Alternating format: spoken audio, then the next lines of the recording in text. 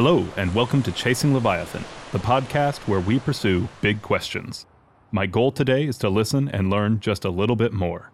As we head into our conversation, let me invite you to chase life's biggest questions with me, one episode at a time.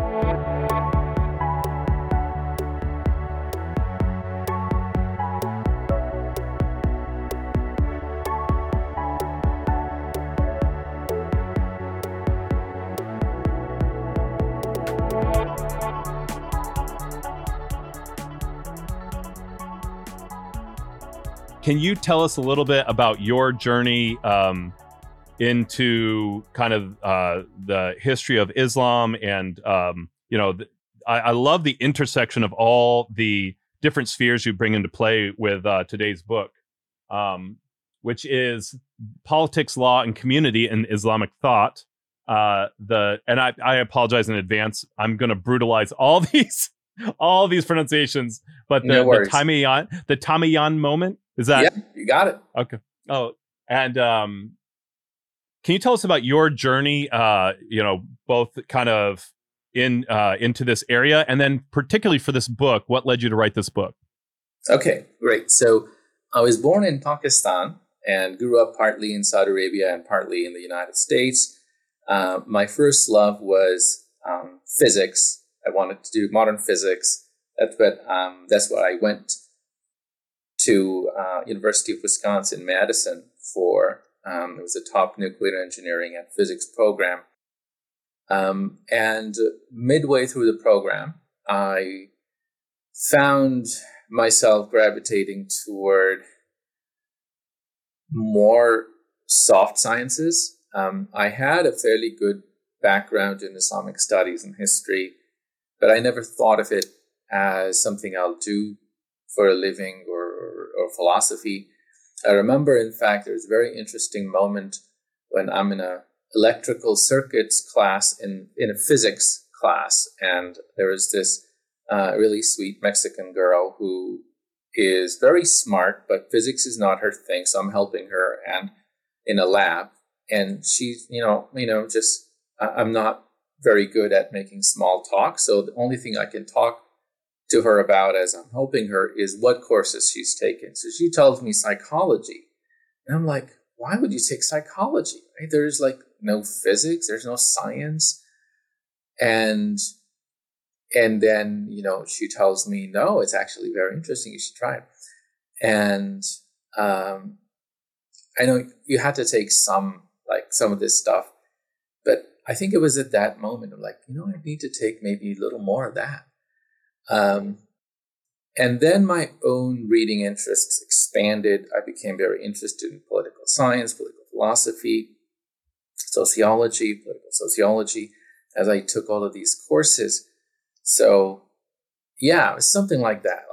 There are small encounters like this.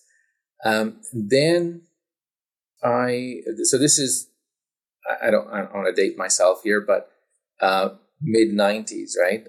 And I finished my undergraduate in 1997, 1998. And then I go to do a master's in social sciences at the University of Chicago.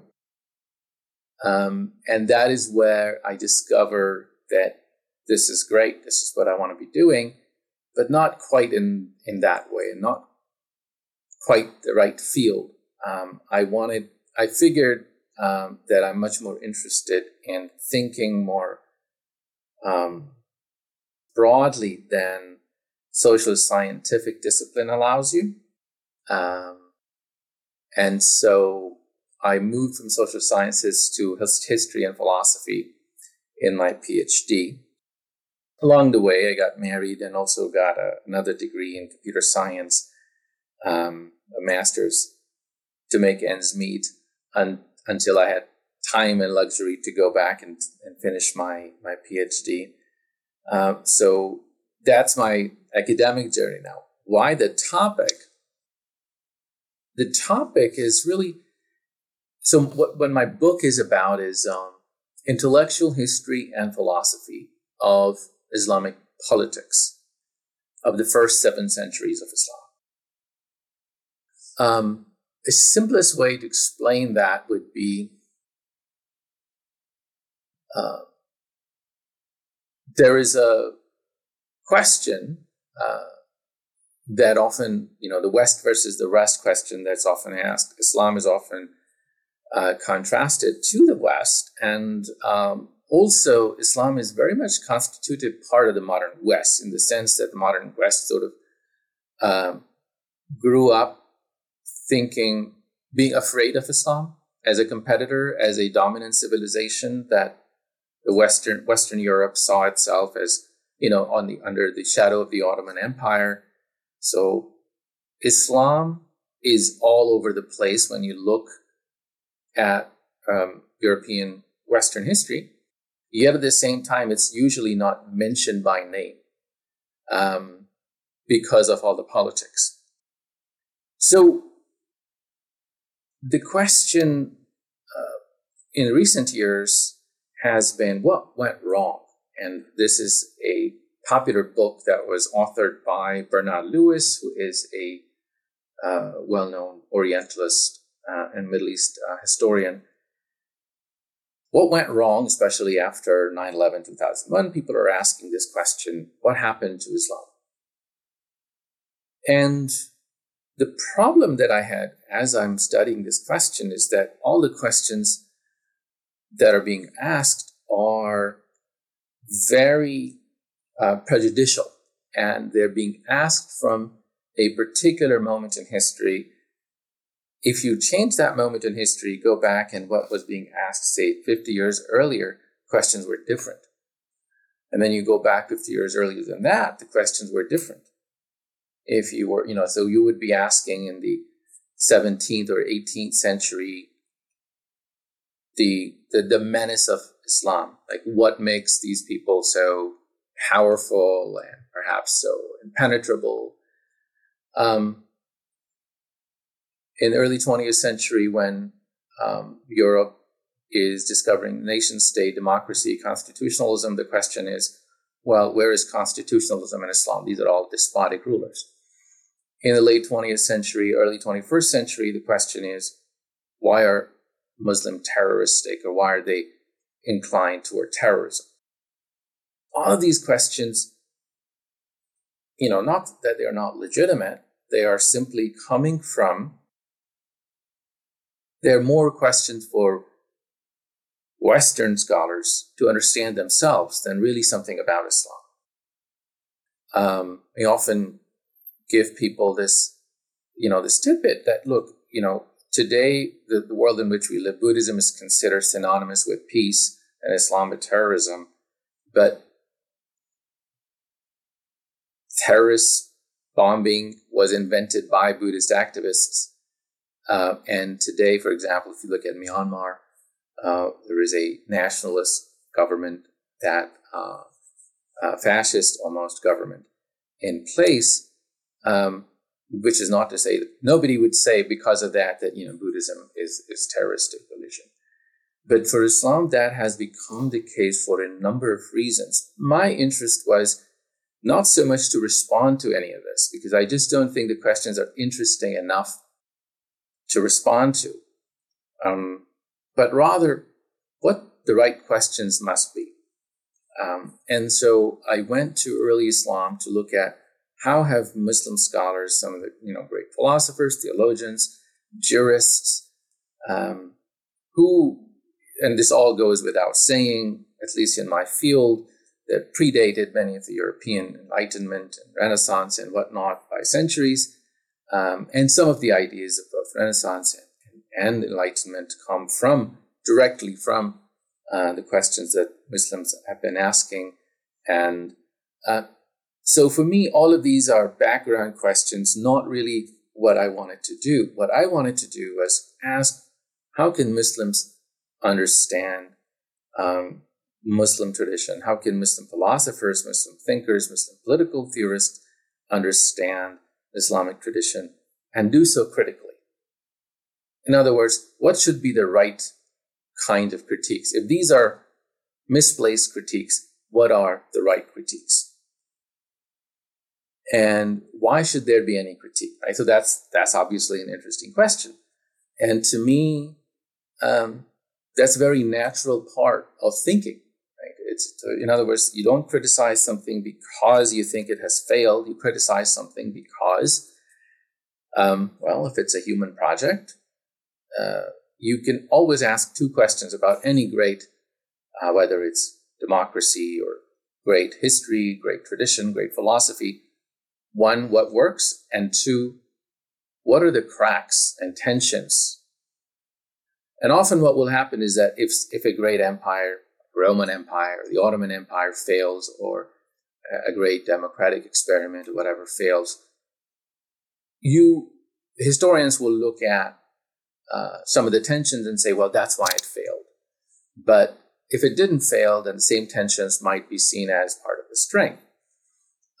So the question of failure and decline, again, are not interesting. It is rather simply a way of thinking about the world. You can always ask about the United States. What works? What is great about the United States? And you will say, well, there is democracy, there is constitution, there is great plurality, there is our ability to talk about America critically, and so on and so forth. All of those things that would be correct. There are some of the best universities in the world, and the biggest military industrial complex, which is great for some people, and others might look at that as the greatest failure. And then you could also look at, well, there is genocide of Native Americans, there is slavery, there is imperialism, there is constant warfare, and there is internal inequality that is increasing and getting out of hand. Now, both of those stories about the United States would be valid way of thinking and talking about the United States.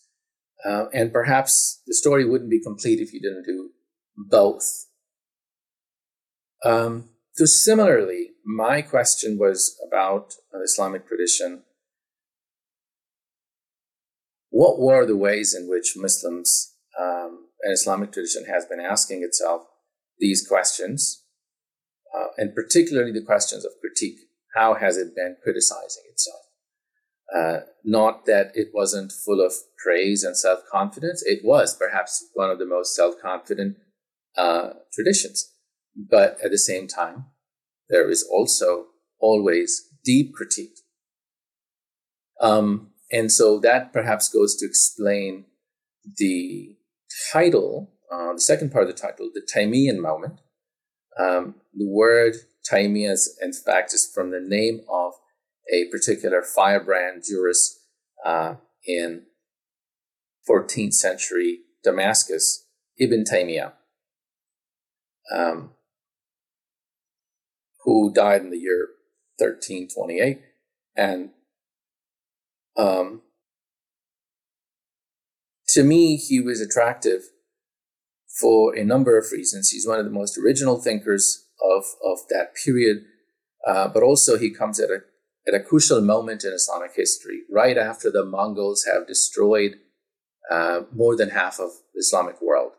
And it's for the first time, this is 7th century for Muslims, based on Hijra calendar.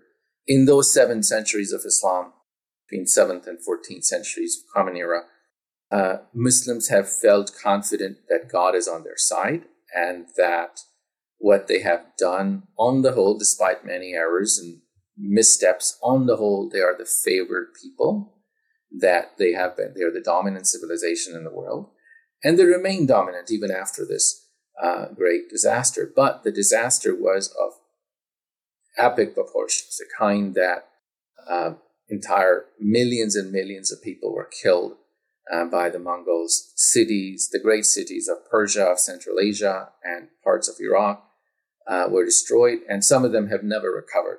Baghdad, for example, was the center of the world, intellectual center, financial center, never fully recovered after that. And this happened in the year 1258. So this happened about nearly less than a century before Ibn Taymiyyah died. So Ibn Taymiyyah lives in the shadow of the Mongol onslaught, trying to explain, but also as a result of this, really taking an exceptionally and deeply critical look at the formation of Islamic tradition. So to me, that forms a really interesting vantage point. That now, instead of of listening to Western colonizers, a European whose critiques could be dismissed as, well, it's just colonizers dividing and ruling and whatnot.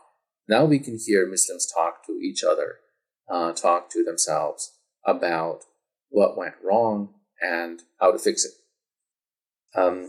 And the area that I'm interested in is formally, as I said, politics, but the way I understand politics is not how we, in a much more limited sense, understand politics as, a public aspect of one's life in which people, groups, communities compete for their interests. But rather, I understand politics in a way that Aristotle and Plato would have understood, meaning politics is the highest philosophy, highest science, highest kind of knowledge. The knowledge of how the whole group, whatever the group is, but however the whole group, the city or the nation or the people, how does that group flourish, right? And so political knowledge is the greatest kind of knowledge. And in fact, ethics is a branch of politics for our Greek masters. And in many ways, this is my approach to politics, but this is also how Muslims would have understood this politics, this idea of thinking about the entire Muslim community, and then of the world through this Muslim community, this global Muslim community now. And so, is that? Sure. Forgive me for interrupting. Would that? Because I remember you talking about it's the polis versus the Ummah. Right. If I'm saying that right. And so. And something I didn't pick up on, but it makes sense, is that you talked about the polis is territorial, right? The Greek concept of politics is territorial, but the Ummah is a community surrendered around an ideal and only incidentally territorial. And that actually, the missing piece that you just added there is that it's global, right? That they see themselves as Islam as a whole. So that obviously, when you, even, in the West, we talk about Western culture, but it's still like, that's not politics. That's like shared history, right? Like when you talk about politics, you're talking about the United States, Canada, Mexico. You're talking about distinct regions. So, and just for our listeners' sake, I did want to go back. When you talk about that direct connection between Greek to Europe, from Islam to Enlightenment, are you talking about Maimonides, if I'm saying his name correctly? So Maimonides, who in Arabic, he would have called himself Musa ibn Maimun, because he spoke Arabic, great Jewish theologian, one of the greatest, right? It's famously said about him, between Moses and Moses, there was none like Moses, meaning that, he really has this great prestige. He flourished. I didn't. Sorry, go ahead. Oh, I was just going to say, I wasn't trying to distract from your main point, because I think it's really, like, right. I want to hear that. I just wanted to make sure, like, if people heard that and that was their first time hearing that, they would understand, like, this is somewhere you can go further with that, if that makes sense. If you want to talk more about that, that's fine. I think you're right. It is a piece that I wanted to talk about, because the word, when you said Greek in Europe, like when you think of from Greece to Europe, you would normally think like, hey, that seems like, okay, Greece is in Europe and therefore there is this continuous history. There isn't. What Greece is, if you think about Greece, it's really one side of the lake that's Mediterranean Sea, and on the other side of that lake is Egypt and Syria and Iraq, and Turkey, what is presently Turkey, Anatolia. And so these cultures are much more deeply integrated than Greece is with England or France or Germany or these regions historically. And that's why to think of Islam, this whole idea of West versus the rest, it doesn't quite work when you look at it this way, because in a sense, Islam is the bridge between the West and the Rest, but Islam is also very much a Western tradition. In the two senses that, if you think about the great sources of Western thought, it's Jerusalem and Athens. Those are the two, right? Two poles. Right. The philosophical tradition and then the prophetic tradition of Abraham, Moses, Jesus, the Bible. And Islam is very much a continuation of that. And theologically, Islam begins by affirming that the Abrahamic connection. The Hellenic connection, Athens, comes a little bit later. Islam, that is original sources of Islam, the Quran, is not concerned with Hellenic thought, but it becomes a part of Islamic culture less than 2 centuries after the beginning of Islam. Now, the reason I think that it's important to bring in that connection is that after, again, a couple of centuries after the beginning of Islam, Greek thought, Greek-speaking people convert to Islam. The Greek philosophical tradition was being carried out, continued in the regions that were conquered by and incorporated into Islam. And Islamic attitude toward knowledge and philosophy is very open compared to the Byzantine Christianity at the time, who had expelled philosophically inclined Christians as deviant sects, Nestorians and Jacobites and others. So these were persecuted sects of Christianity that thrived within Islam. And so Muslims are constantly in interaction with them. And so Greek tradition survives in Islam as a civilization, and not so much in Europe for several centuries. And that's why when Muslims talk about Aristotle and Plato, they aren't talking about European Aristotle and Plato. They're talking about very much a tradition in which Islam came and in which Islam interacted.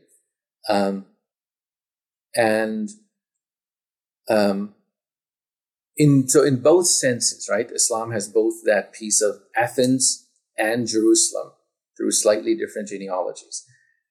Jerusalem and Mecca are effectively sites of divine revelation. And so the Quran sees itself as, in a way, continuation of Jerusalem, as a continuation of the biblical tradition, as a God-sent reformation to Judaism and Christianity. So now this is also interesting politically because Islam begins as a political success in contrast to Christianity, right? Which becomes, you could say, politically triumphant in 4th century, right, of its existence, and is persecuted for a couple centuries at first. In Islam, that is not the case. Islam begins, there is persecution in the time of the Prophet Muhammad, who preaches for 23 years. First 13 years, he's persecuted in Mecca, and then goes to Medina, becomes a leader in Medina, and then ultimately is able to defeat his enemies in Arabia. And by the time he dies, Arabia has submitted to him. And by the time his lieutenants, the 4 caliphs, die 30 years later, the 2 great empires, Persia and 2/3 of the Roman Empire, have submitted to Islam. They have not converted to Islam, by the way, but so the majority are still non-Muslims, but they have politically submitted to Islam, and conversions are slow and take a long time, nearly 3 centuries. So that's the story of Islam. But Islam is politically successful, and that's my first main point in the book, which is that the contrast between, I guess, let me actually frame this, you could say that my book is really about three main contrasts that are all related. One, Islam's early Islam's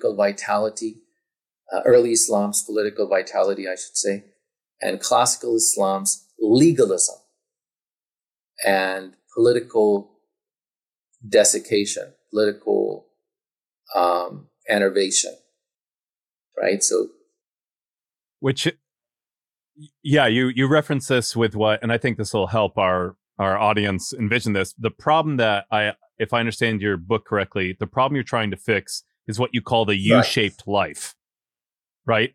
That this idea that like classical Islam and the resources, the theological resources that are often used, have this very like individual pietistic nuclear family morality. And then there's this almost apocalyptic, and I use that in a more technical sense, theological vision and this pure ideal. And then there's a real problem. And this is where your discussion about politics and not using Western categories, but the community involvement is left out in the middle. And there's kind of a giving over to just current what I would say current political realities. So this is a great point that you make about U-shaped curve. First of all, I should give due credit. The idea of U-curve was proposed by Samuel Huntington, who in his, when he's contrasting Western to Islamic civilization, but he's really talking about Western civilization in the heyday of politics and Islamic civilization as he sees it today, and in the medieval period, which is, he says, look, in the West, people are, there's modern West, there's individualism, and then people's loyalty often belongs to the nation state to which they belong, right? But if you plot on the strength of loyalty on the vertical axis, on the horizontal axis, you have scale of association, starting with individual and then family and then larger family and tribe and then region and then the state and then the world, right? If you have that curve for the Western model, there is strong individualism and then state, but community and family are missing. And so there's that. Whereas in classical Islam, you have a strongly U-shaped life in which you have strong association, not in the strong individualism, but family. Family and immediate community are important, but then political association with what we would call the nation or state is very weak. And then there is a strong association with the global Muslim community everywhere. And that's that U-shape, right? Because you're strong with family and community and strong globally, but when thinking about the state, you don't have a very strong. And what this means is that if somebody who lived in Syria, for example, let's say 14th century, or Cairo, they would have strong associations with their community and family, but they wouldn't have a concept of Syria as a state or Egypt as a state. They would be they won't even have language for that. Apart from this family and community, they would think of themselves as a member of a global Muslim community. And you could have a traveler like Ibn Battuta, the famous 14th century traveler who goes from Tanja in Morocco, one extreme, like one end of North Africa, all the way to India and the borders of China, in fact, to China, and finds everywhere Muslims where he can become a useful member of the community, doesn't need visas, he becomes part of the Muslims wherever he goes. As a jurist, he is in fact employed in the court of Delhi in India, where Muslims are ruling. So, and this kind of global, right? This is almost a global existence in which the nation state is very weak. And this allows me also to make this point that among the things that were really strong about classical Islam, things that we could look to for lessons and inspiration, is this kind of very comfortable global society. You see, if somebody who's trained as a lawyer in Canada just crosses over and comes to the United States, they can't really function without learning a new law and a new system. And then, of course, the licenses and a bar and so on. But somebody who speaks Arabic in Morocco, lives on the edge of the Atlantic Ocean, goes to India and is appointed a judge there.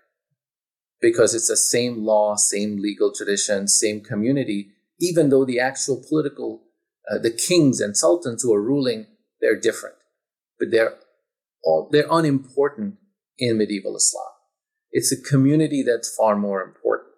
And the law that people live by is a law that crosses borders. It's not a law that is territorial. It's a law that belongs to global community.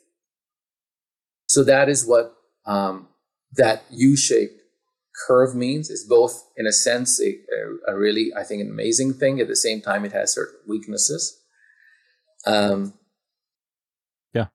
And my book is really looking at, not that there was nothing good about it, but how could you critique this in a way that's productive? Now, there is a similar concern, not quite the same scale, a similar concern as our own world is becoming globalized, right, in the 90s. There were a number of books that came out in the 90s after the fall of Soviet Union and the increasing power of globalist institutions, the rise of European Union, for example.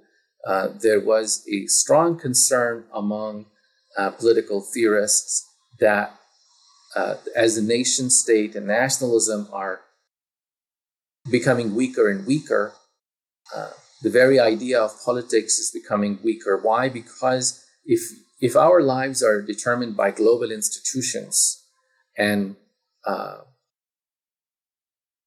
by global multinational corporations, to what extent is democracy going to be meaningful and effective in helping people, in representing people's interests? And we are seeing that, right?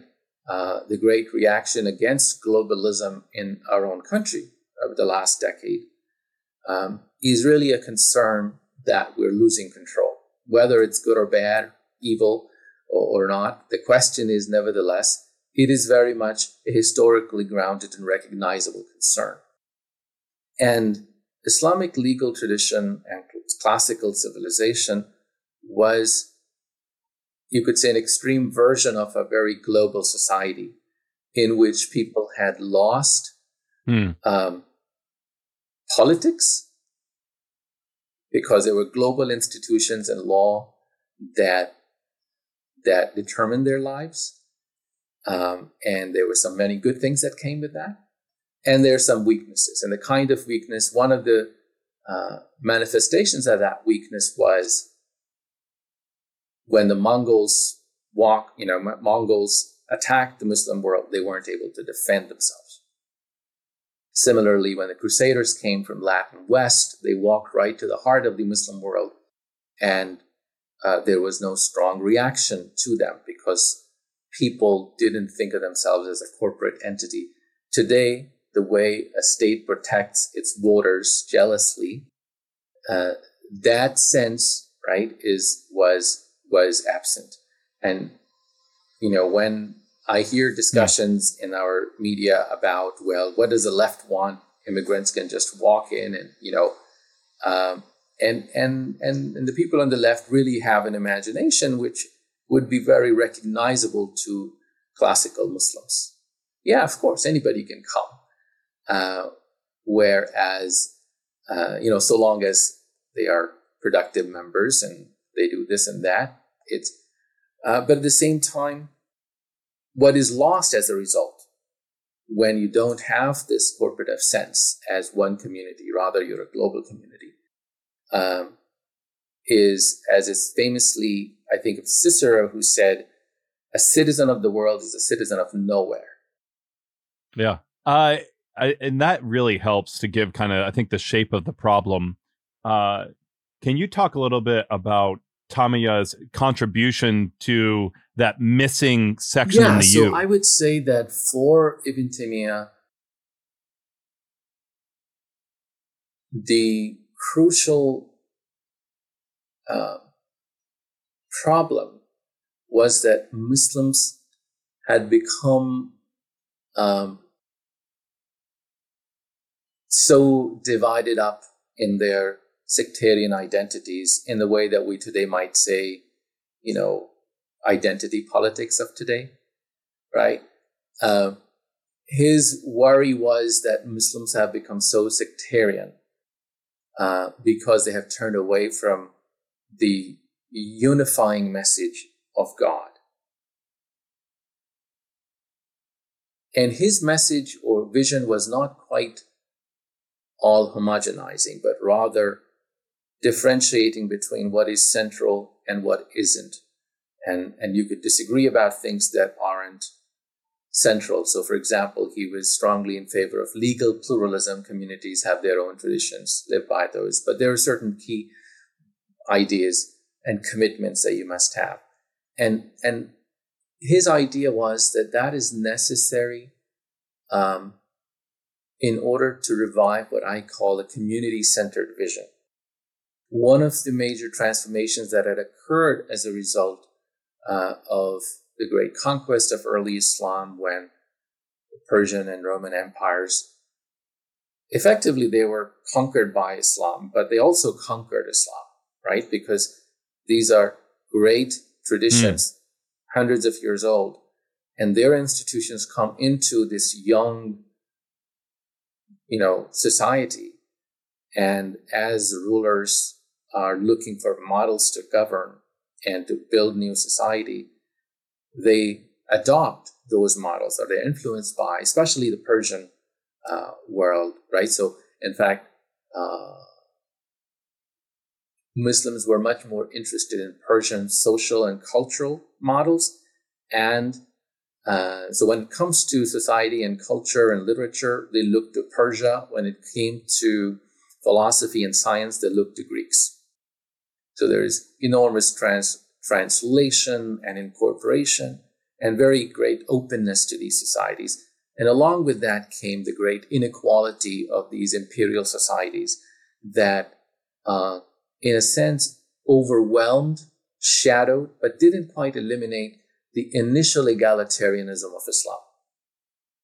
So that's another contrast that I want to point out, that early Islamic society in Medina is extremely egalitarian in a meritocratic way.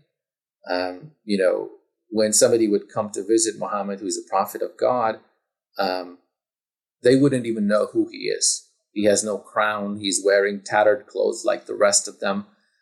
He's a prophet and also a servant of people who sleeps with nothing in his house. He lives in a tiny house made of dirt, and everybody was equal. In fact, his companions are called companions because he did not like to think of themselves as higher. So they're not disciples; they're even called his companions and friends. So there is great egalitarianism, which is at the heart of early Islam, both the Quranic message and the Sunnah of the Prophet Muhammad himself.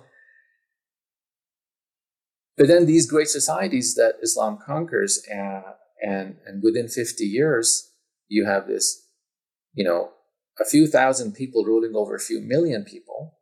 And those few million, several million, probably tens of million people in Persia and lands of Roman Empire, who have far more developed institutions. And those institutions begin to interact with, and in many ways, overwhelm some of the cultural social traditions. One of the critiques that Ibn Taymiyyah had was to go back to the early vitality, early egalitarianism, an early community-centered vision of Islam rather than looking at the society as this great hierarchy in which the ruler and the elite, whether they are clerical elite or other elite, are, they're the ones sort of infallible who control the levers of the society. So one of his great contributions was this egalitarianism and community-centered politics. So forgive me for I once I find a mental image that's helping me, I kind of stick to it. But so as you're talking here, it almost sounds like what happened was, if we keep that U shape in mind, that Persian nation state, those models and institutions were what filled that empty space in the U. And so what Tamiya is arguing against, and what he's arguing for, is the return of Islamic models by going back to the early and trying to fill out what's missing there. Am I tracking with you? That's a great way to look at it. That he is not, so we shouldn't think that he is some anti-Persian, right? These were simply not the categories in which Muslims thought, right? So himself, he's a Kurd, not an Arab. And some of the greatest scholars he learned from were Persian. So the question is more about religious orthodoxy and correctness by the standards of revelation. And because that revelation came in a very egalitarian society, it has a very egalitarian flavor, sometimes directly egalitarian commands. And the stratification of the society that comes as a result, as the great empire is built and grows old, these great inequalities where everybody has a place, and rulers and know how to do politics best, mystics know how to do mysticism best, they're connected to God, theologians know what God is better than anybody else. He is attacking those ideas in each of those fields. And so it's a sum total of his attacks, which is that, look, you mystics, you are not so much better than an ordinary believer. Oh, you theologians, your image of God, in fact, it's just a philosophical construction, but that's not the best representation of revelation, which is much more commonsensical. You jurists, you have great system of law that you have constructed, but it needs to be judged by the standards of revelation. And so the result of all of that is each of these greatly stratified systems are collapsed a little bit. And the common person's sense of what is right is empowered as a result. That a common person has... Is this what you call... Go ahead. I was going to say, is this what you call practical wisdom? Right. So there is practical wisdom and common sense. I use the word common sense. Right. Okay. Because a common person's belief in right and wrong and understanding of God and understanding of politics, each of those has been overshadowed by this growth of greatly complex sciences in a way that we could imagine perhaps today, as the, in the academy, for example, if you were to talk to an ordinary person, for Americans, this is a very familiar problem, right? Many Americans, in fact, hate the academy precisely because these are highfalutin ideas and theories that don't seem to make sense. And ordinarily, what is the effect of that in my life? How is that helping me, right? And that is, in a sense, there needs to be a balance between the great academic development and common sense. Ibn Taymiyyah's belief. Go ahead. I was just going to say, is that because, and I just want to make sure I'm tracking with you, is that because it's very, like, if you cut off common sense completely, if you cut out, excuse me, practical wisdom completely of the common person, you're cutting off their participation in the community. Yes. Now, Ibn Taymiyyah has a very strong theological reason for supporting common sense, which is that great prophets like Moses and Jesus and Muhammad were not philosophers. And if God revealed his message to them, he didn't reveal his message to Aristotle and Plato, but to ordinary people who could talk to the poorest and the simplest of person and say the greatest of truths. My favorite physicist, Richard Feynman, used to say that if you cannot explain a problem to an undergraduate, you haven't understood it. You could say that is a very Taymiyyan sentiment. That if a common person cannot understand and cannot practice your doctrine, then you don't understand it. Or perhaps you're just wrong. And of course, in a sense, yeah, he has great nuggets about how excessive intellectualism, in fact, is a kind of,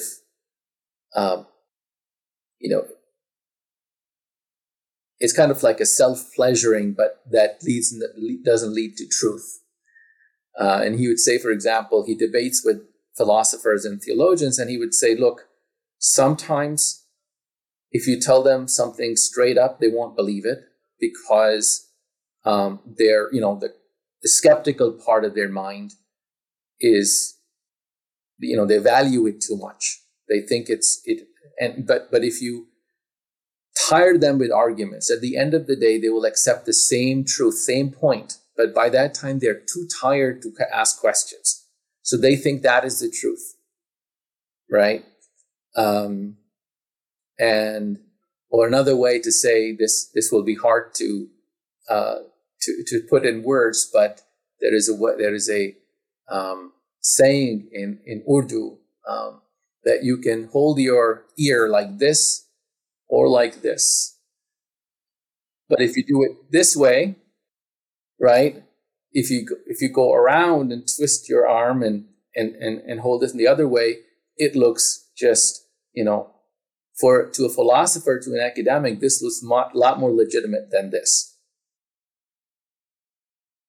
And so there is some of that, especially on fundamental issues. If God communicated to the common person, then the common person's understanding must have some fundamental validity. That you don't need the highest philosophical abstraction to understand God then. Yeah, absolutely. I want to be aware of your time and respect it. Kind of as we draw to a close here, what is the way forward? When you got to the end of this, what are some further topics for study? But also, what are some what have you learned through working through this book? What are some practical solutions for the way forward? This book for me was a way to say that, look, Muslim philosophers and Muslim thinkers, first of all, need to learn how to critique with confidence, how to understand self-critiques of this absolutely stunning tradition where this dialogue has gone on for centuries about these issues, and one becomes wiser and humbler when one looks at these great minds duking it out for centuries. And that modern political problems are different in degree, but not in nature, not in quality, but perhaps just quantity. And therefore, we do have great wisdom to learn in the age of nation states, in the age of internet, and age of, the revolution in the material revolutions in our lives. But they're not, the problems are not fundamentally new. And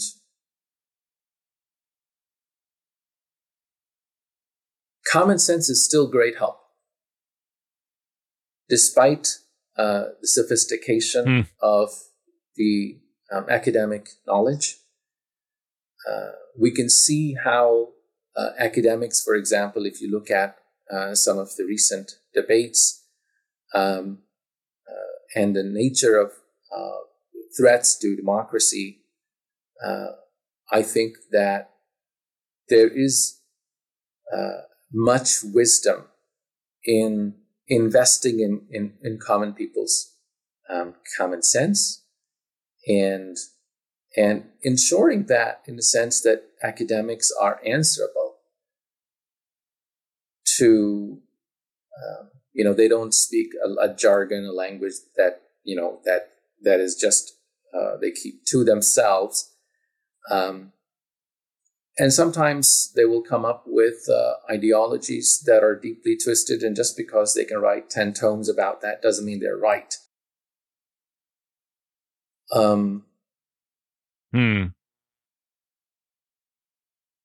And so anyway, that's one thing that I take positively from Ibn Taymiyyah. He has a lot of other things to say that both resonate with some contemporary thinkers that I work on, whether it's one comparison that I often make that is explicit in the book is very oddly a leftist political philosopher, one of the most important ones of the 20th century, the American political philosopher Sheldon Wallen, who's a great book, Politics and Vision, that's written in, I believe, in the 60s, in which he has some of the same concerns that I find reflected in Ibn Taymiyyah. And this, to me, has another payoff, which is that political philosophy and Western political philosophy is not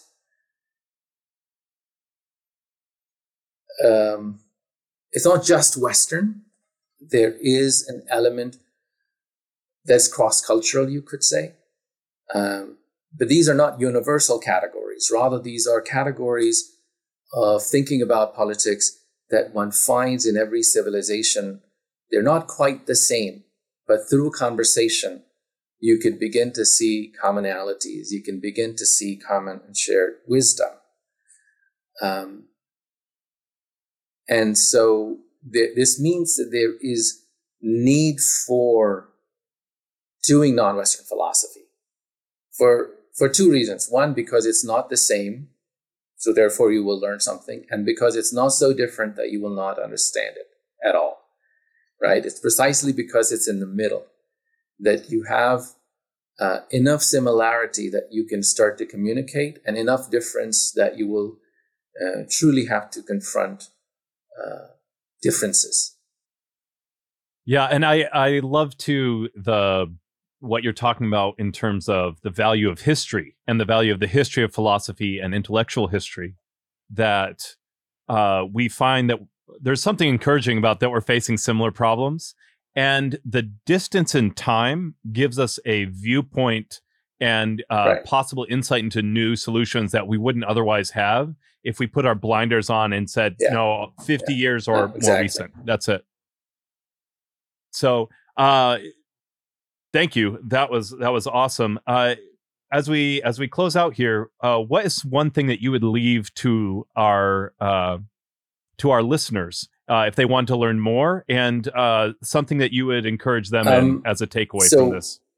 I think that learning about Islamic civilization